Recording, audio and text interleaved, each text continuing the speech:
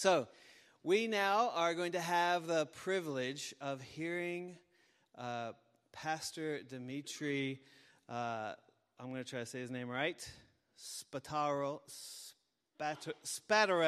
There we go, I got it.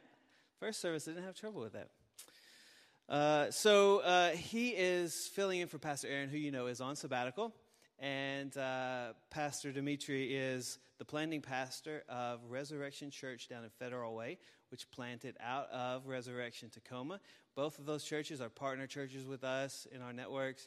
And Dimitri's no stranger to many of you. And we're glad that you're here. Thank you for coming and being such a servant of the Lord to bring his word to us. And the church eagerly hear and apply the word from today's message. And before then, Sarah Gomez is going to come and read our scripture in English and in Spanish as a reminder that the gospel is for the whole world. Thank you, Sarah. This is the word of the Lord from Matthew chapter 6, verses 1 through 6. Guárdense de hacer su justicia delante de los hombres para ser visto por ellos.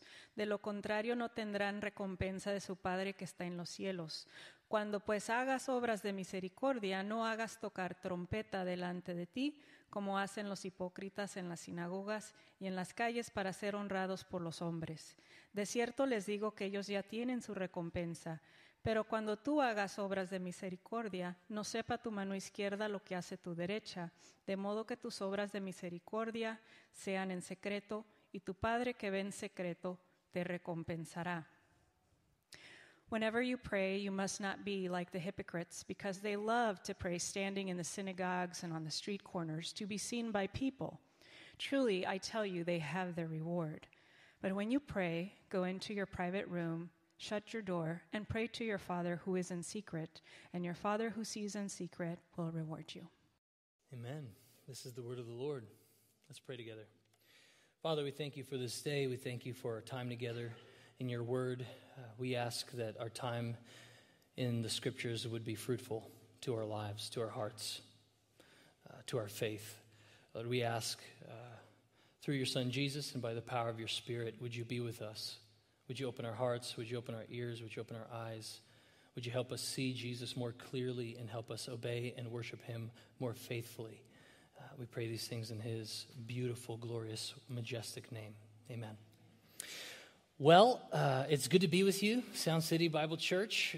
As Pastor Jason mentioned, my name is Dimitri, and I go really far back with Pastor Aaron. Pastor Aaron and I have known each other for a very long time. In fact, Pastor Aaron is one of the mentors that I have just had a deep appreciation for over the years. We used to serve together in the same church and really had a kind of mentor-pupil relationship where Pastor Aaron just invested in me, poured into me, just served and just discipled me and gave of his time and effort. It's just, I look back on my time with him and I'm deeply, deeply grateful. So it's truly an honor to be here to fill the pulpit for him. Really, I say that, as I've joked in the earlier service at the 9 a.m., that if the sermon is bad today, it's Aaron's fault. Is really what I'm saying. And I thought I was joking, but those who were at the 9 a.m. probably have affirmed that and are probably sending him some emails this week. So, but all kidding aside, deeply grateful to be here with you all. We're going to continue our time in the book of Matthew, looking at the Sermon on the Mount. And, you know, this sermon is really, it's challenging, isn't it? If you've been around for a couple weeks, you've heard some messages, you've seen some of the things that Jesus has said, some of the things that he's instructed. They're very challenging words, difficult teachings. And they're not difficult necessarily because of the imperatives, what he tells us to do. They're difficult because he doesn't settle for our external life, but he goes for the heart. He goes for the inner recesses of who we are and how we live, and from where our actions and motivations and aspirations and intentions come from. And he goes there. The human heart is the control center of a person. It's where our thoughts are governed. It's where our desires are governed. It's where our emotions are governed. And Jesus doesn't settle to just get our actions, but he wants to get at us. Right? The Christian faith is not about good behavior first. First. It's a very important word. It's not about our righteous living first, but it's about our hearts first. It's that what goes on in the heart bleeds out into how we express our lives. But unfortunately, the Bible, in accordance with reality, tells us some bad news, that our hearts are desperately sick, as the prophet Jeremiah notates. They are deceitful. Our heart is desperately wicked. That we are so corrupt in our actions, in our words, in our emotions, in our intentions and motivations, that we don't only just do bad stuff, but we do good things for the wrong reasons. We even do this good stuff in a bad way. And Jesus knows this. He knows that our hearts need to be changed. And so motive matters. Our motivations far outweigh in significance our actions. Why? Because if you get the heart, the life follows suit. The actions follow suit. And so the reality is that our human condition is one of evil and deceit and confusion. And in line with this dilemma, this human dilemma, that we are incapable of fixing our hearts and really changing ourselves, and the fact that we are prone to take even the good things that we do and twist them in evil, wicked ways, Jesus continues his Sermon on the Mount in chapter 6 with this profound declarative warning to us. He says, "Be careful not to practice your righteousness in front of others to be seen by them. Otherwise, you have no reward with your Father in heaven." Now, if you've been following Jesus' teaching thus far, he has said some things that sound at face value contradictory to this, right? He says things like, righteousness, your righteousness, my righteousness, has to exceed that of the Pharisees. Who are the Pharisees? They're the most externally righteous people in the society in Jesus' day. They were tithing righteously. They were generous, really generous towards the poor. They were astute in their observances of religious practices, prayer, a public prayer, reading of the scriptures, their religious commitments to the gathering of the people. They were very, very righteous. And Jesus says, your righteousness has to exceed that. All right? So he said that how you live your life matters. Then he says, earlier in the Sermon on the Mount, let your light so shine before others that they may see your good works. So you are called to live in good works. You're called to do the things that God has called you to do. And then he says this, and some people might be confused. They're like, do you want me to live righteously or do you not want me to live righteously? But the problem, friends, isn't in righteous living. The problem, again, is in the heart, in the motivation, right? It says here that he says it's not about practicing your righteousness, but rather in front of others to be seen by them. That word seen means to gaze at, to wonder in awe, to behold, right? Oftentimes when we use our good works and our good deeds inappropriately, oftentimes it could be about the glory of self. It could be about making others or causing others or desiring others to see us and make much of us and behold us.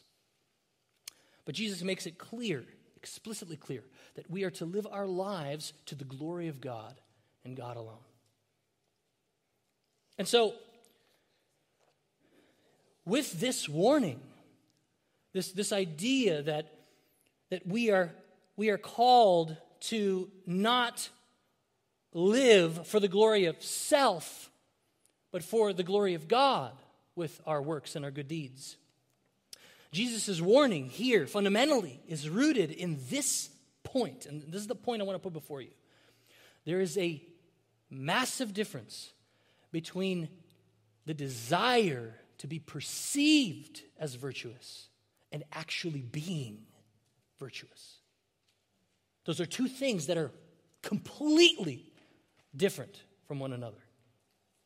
And so the question to us with regards to Jesus' warning here is really an invitation to examine our hearts. Examine your heart today. Where are you at? With your motivations, with your desires, with your intentions. Do you have a heart that desires to be virtuous, to glorify God and honor Him in this world, in your relationships, in your spiritual devotions? Or are you prone to desire to be perceived that way for the glorification of self? And so examine your heart today with regards to these things. Now, to help us practically spend some time evaluating our hearts, Jesus gives us two very practical examples of the differences with regards to these two ideas, right? Wanting to be perceived as virtuous or righteous and actually being virtuous and righteous. And the two examples are generosity and prayer. Generosity and prayer. And these two examples are not chosen by just sheer coincidence. They're intentional. Jesus is very intentional with bringing these up. Why? Because the example of generosity towards neighbor and the prayer of a person unto God covers both the horizontal dynamics of our lives and how we relate to other people and the vertical relationship that we have with God. In essence, he's covering the entire range of human experience. He's saying how you conduct yourself horizontally matters and how you conduct yourself vertically matters. And so let's look at this first example that he gives us of generosity. He says, so whenever you give to the poor, don't sound a trumpet before you, as the hypocrites do in the synagogues and on the streets, to be applauded by people. Truly, I tell you, they have their reward. Now, let's pause here for a second. When Jesus is giving this example of giving to the poor, he is engaging in a culture that is very, very much familiar with the concept of generous giving. Right? The religious Jews of the day, those who were astute in biblical knowledge and the cultural and religious practices of the people of Israel, they knew that they are called to be generous to the poor. In fact, this was a command by God to his people in the Old Testament through the law of Moses. God commands people to be considerate of those who are in need, to give with a heart of generosity towards others. Right? In Deuteronomy chapter 15, verses 7 through 11, it says this: if among you one of your brothers should become poor in any of your towns within your land that the Lord your God is giving you, you shall not harden your heart. Take note, it's about the heart. You shall not harden your heart or shut your hand against your poor brother, but you shall open your hand to him and lend him sufficient for his need, whatever it may be.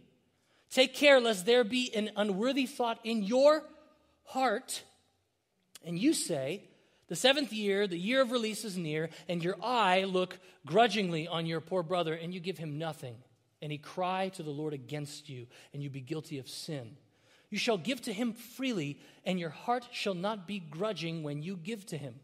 Because for this the Lord your God will bless you in all your work and in all that you undertake, for there will never cease to be poor in the land. Therefore, I command you, you shall open wide your hand to your brother, to the needy, and to the poor in your land. An explicit command to the people of God to be generous.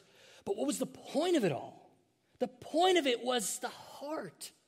The motivation should be one of glad, generous giving to those in need.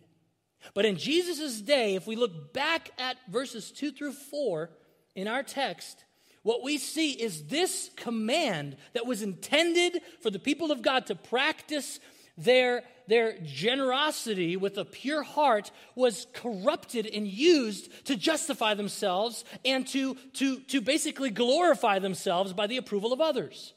In fact, what's so funny is Jesus says, don't sound a trumpet before you. Quite literally, an ancient version of virtue signaling.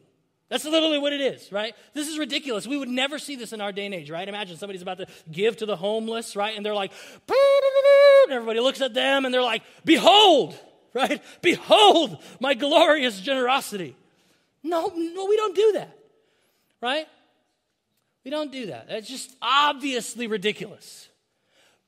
But we do it in very, very subtle ways. And in fact, I would say that we typically sound the trumpet after we do the good deeds, right? And it comes in the form of a social media post. Does it not? You're doing something great. In secret, nobody sees it. You're like, take a little photo. Wait, maybe about a week, right? For you to be like, I'm not doing this to self-justify myself. No, I'm not doing this to take glory. And then you go back into your photo, you're like, ooh, this is nice. Share it. And you get likes and stuff, right? We do this thing even to this day. This virtue signaling, as I've been examining my own heart in regards to my relationship to others, I see this even to this day. There are ways that we as sinners by nature and choice struggle with this. We struggle with trying to receive glory from man, right? A couple of examples that I've been wrestling through lately has been in relationship to my wife and my boys. I've been married to my wife, Mary, for the last 9 years. We're celebrating our 10-year anniversary. We have 3 boys under the age of 7, Johnny, Judah, and James. And yes, those names were absolutely chosen out of sheer laziness because we didn't want to pick any other different names. And we're expecting a baby girl. Praise God for that in December. Because Lord knew, He saw us in our helpless condition, and we were way in over our heads, and He's like, all right, I'm going to have some mercy on you, give you somebody who's not going to the ER every other weekend. And so some of the ways that I relate to them demonstrates this virtue signaling dynamic, right? With my wife, I occasionally, rarely, will do some nice things around the house, like, build a bookshelf or take out the trash, or maybe leave like a nice little, little coffee, maybe a little love note for my wife. And she appreciates that. And occasionally she's moved in the very depths of her soul because of my gracious generosity and love towards her. And she decides to share it on the interwebs. And I like being liked by my wife. But sometimes I'm like, man, this looks good. This is great. Like the people on Instagram think I'm like the dopest husband on the face of the earth. And they're dead wrong. But it feels good. It feels good to get that kind of self-glory. All right, that's one way. With relationship to my kids, man, like with regarding discipline with my boys, I would notice some moments in my life where in my discipline with the boys that there would be certain aspects of my discipline regarding like tone or how I approach things that would kind of change with regards to whether or not there are people around, right? I'm in public, right? Johnny or somebody is just like completely flatly disobeying, and I'm like, all right, Jonathan, right? People are around. Johnny boy, listen, Daddy loves you, God loves you. He doesn't want you to disobey. He wants good for you, buddy. Now, Daddy has to spank you, but listen, I love you, and I'm going to be right here, and I'm going to hug you, and I'm going to pray for you, and I love you. What are you doing, kid? What's going on? Like, why? Right? Like, some of those dynamics, am I the only one, or are there other parents in here that have that struggle, right? You're like, listen, okay, I get it. I can't freak out on my kid around people, so I'm going to wait until, I can express it in privacy. Right? Obviously, thankful that the Lord convicts me in those moments and I'm able to go back and right wrongs and stuff. But that change reveals a heart of virtue signaling. Right? I want to justify myself in that moment. I want to demonstrate that I'm not a horrible father in public. And that desire is for self-glory. And so the invitation by Jesus is to say, evaluate your motives. They matter. They matter tremendously to God. And so where are your motives with regards to your relationship to others? In terms of how you treat others in your life, your kids, your spouse, your coworkers, your friends, brothers and sisters in the body of Christ. Do you do it with a heart that seeks to glorify God, or do you do it with a heart that seeks to magnify the self? Ask those questions. They're important, and Jesus knows that this is our human weakness, our struggle. And so he invites us to ponder, to think.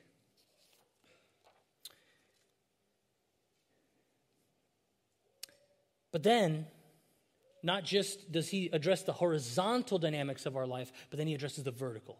Right?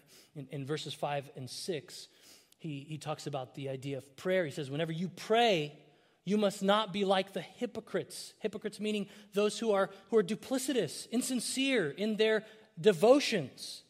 Right? The word hypocrite in the Greek, it refers to the idea of acting, having two faces, being one person in one context and a completely different person in another context.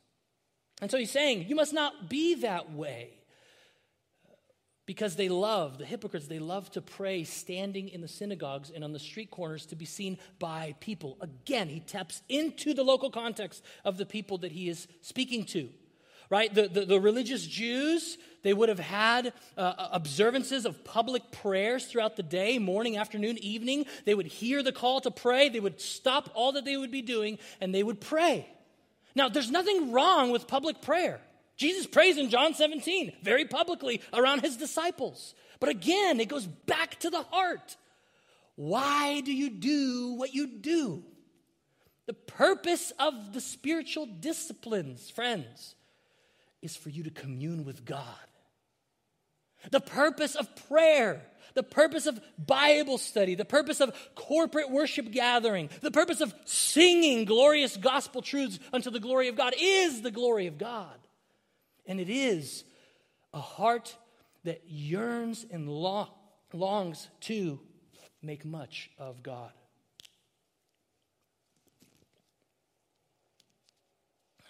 And Jesus says, truly, I tell you, they have their reward. What reward is that? Well, the attention and praise of man. They get it. They receive it. Look how awesome that person is. I saw you reading, Leviticus in the morning at 5 a.m. Right? They get their reward. But when you pray, so Jesus follows up and he says, no, when you pray, go into your private room. Shut your door and pray to your Father who is in secret. And your Father who sees in secret will reward you. It's interesting, as you examine the ministry of Jesus, there are always these moments where he escapes the crowds. If you just read the Gospels, you see Jesus in his ministry. He will publicly minister to people, but then he will withdraw to commune with the Father. And in like manner, he's inviting us to not neglect the secret place. Not neglect the places in your spiritual devotions where you are absent from public perspective, where the public eye is not on you. Your phone and Instagram is not next to you. Why does he invite you to that? Because he recognizes that our hearts are inclined to that self-glorification. And he says, eliminate that temptation. Go to the Father in secret, where your motives can be sincerely challenged, sincerely scrutinized, and that you would have no pretense with trying to perform in front of people, but you can actually enjoy me, is what God says. Right? And what's interesting about this idea of our horizontal relationships and our vertical relationships and how we try to self-glorify, really, it depends on the direct relationship to the object of our performance. And what I mean by that is this. The problem with living our lives and doing good works towards others while trying to receive self-glorification is that we're really dehumanizing people. Right? We're treating image bearers as a means to a greater end, which is our self-glorification. And God hates that. He hates it. He says, don't dehumanize my image bearers. Don't dehumanize people. Love them. Serve them. make much of me in your service to them. And in like fashion, in our vertical dynamics with God, if we treat God as a means to the end of our self-glorification, what affront that is to God himself. It's idolatrous. Friends, when we use God to feel better about ourselves and to glorify ourselves rather than give him the glory that he is due, we're blaspheming him. And so God invites, he says, don't do that. Don't seek your glory. Seek my glory. Recognize that you need me in your life. That I'm the one worthy. That I'm the one who is to be the object of your worship and your devotion. So Jesus recognizes this. And so we see that Jesus is saying, look, if you want to be virtuous, if you truly want to be a person of righteous living, do it unto the glory of God. Do it unto the glory of God. So where are you today, friend? Where's your heart? Why do you do what you do? Why do you serve the way you serve? Why do you read and pray and commune with God the way that you do? Why are you generous and giving to others and loving others and practicing hospitality towards others? Why do you do those things?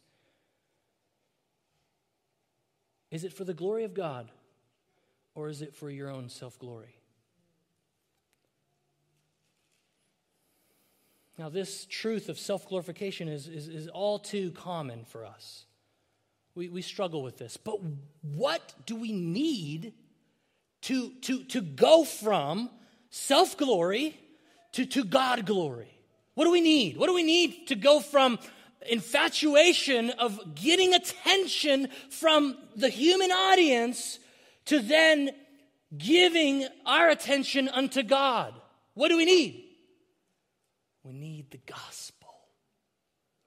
We need to recognize that in order for us to stop seeking attention and praise from other people, we have to recognize that we received an attention from a far greater audience, namely God himself. You see, friends, I believe that really what's at the crux of this issue of seeking glory from others to glorify ourselves rather than glorifying God is the issue of justification. The word justification, this doctrine of justification, simply means the proving of oneself to be right with God.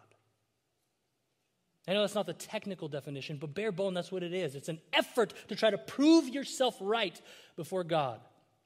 You see, friends, the problem of the fall in the Garden of Eden is not just that Adam and Eve rebelled against God. They did that. They did a bad thing.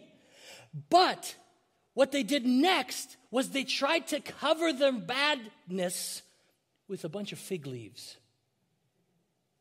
The problem of the human heart is not just that we sin, but that we then try to justify our sin by pretending that we are more righteous than we are. Friend, you are a sinner. In your actions, in your motivations, in your emotions, in your desires, you sin. Maybe that's a reality check, but it's true. And the answer to that sin problem is not for you to work yourself out of that and to pretend to be more righteous than you really are, because you will not succeed.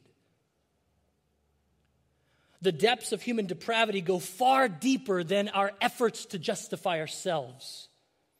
And so we need a justification that does not belong to us. And what we see in the gospel is that God in heaven, the second member of the Trinity, Jesus, fully God, left heaven and came to earth, adding humanity to his divinity, living a perfect, sinless life, perfectly obeying and glorifying God who is in heaven to the glory of God. Jesus succeeds where you and I fail. Jesus obeys where you and I rebel. Jesus fears God and gives God glory where you and I seek self-glory. And he does it perfectly. And then Jesus goes to the cross to die in our place for our sin. And the scriptures tell us that he did not have words in his mouth. He was silent. He was not justifying himself, although he could have. Why did he not justify himself? Because he was justifying you. He went to the cross, died on the cross in your place for your sin to justify you. And he went into the grave, proving that your sin is being put to death in him. And 3 days later, he rose bodily, victoriously over sin and death, proving that he is the God who is the just God and the justifier of sinners like you and I. That is the glorious truth of the gospel, friends. If you are here and you're trying to prove yourself right before God, stop. You will fail. It's not enough. You cannot atone for your sin with your good works. But Jesus does that for you. Jesus gives us a justification that we could never earn. Jesus gives us a secure place of rest in his righteousness. And so what difference would that do for your righteous living? If the pressure to perform was off the table, if the pressure to self-justify was not there, if the desire to try to prove yourself right before God was gone, and instead what was there was gratefulness and thanksgiving and joy. What kind of good works would we see in the church, in the world? We would see people who give generously to the glory of God. We would see people who pray and yearn for God and read his word to commune with him to the glory of God. Not because we're trying to earn our approval, but because we already have it in Christ. Amen? So hear this word, friend. You cannot justify yourself. You can't. But Jesus has provided that justification for you. And so you go into the world. Love your spouse, love your kids, serve your neighbors, serve the church, do a great job at work, not because you need to prove yourself, but because you already have the grace and kindness of our Lord Jesus Christ. Amen? Here's the heart of the matter. Because of Jesus, we can live for the glory of God. Believe that. May that be your own today. Let's pray. God, we thank you for the goodness of your grace in the person and work of Jesus. We thank you, God, that we stand before you as sinners, but sinners that were bought with a price. Lord, we recognize that we cannot justify ourselves. We cannot excuse ourselves. We cannot prove ourselves, because doing so would be foolish before a holy, righteous, and perfect God. We are imperfect.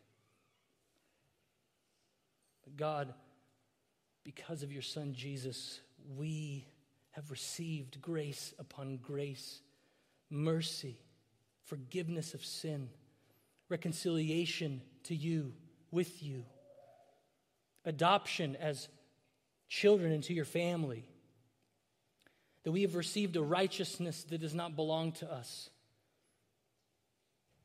and that you have given us your glorious, perfect, righteous life so that we would rest in it, and that we would hide ourselves in it, and that we would give you glory, because you are due all glory and all honor and all praise. We pray these things in your name. Amen.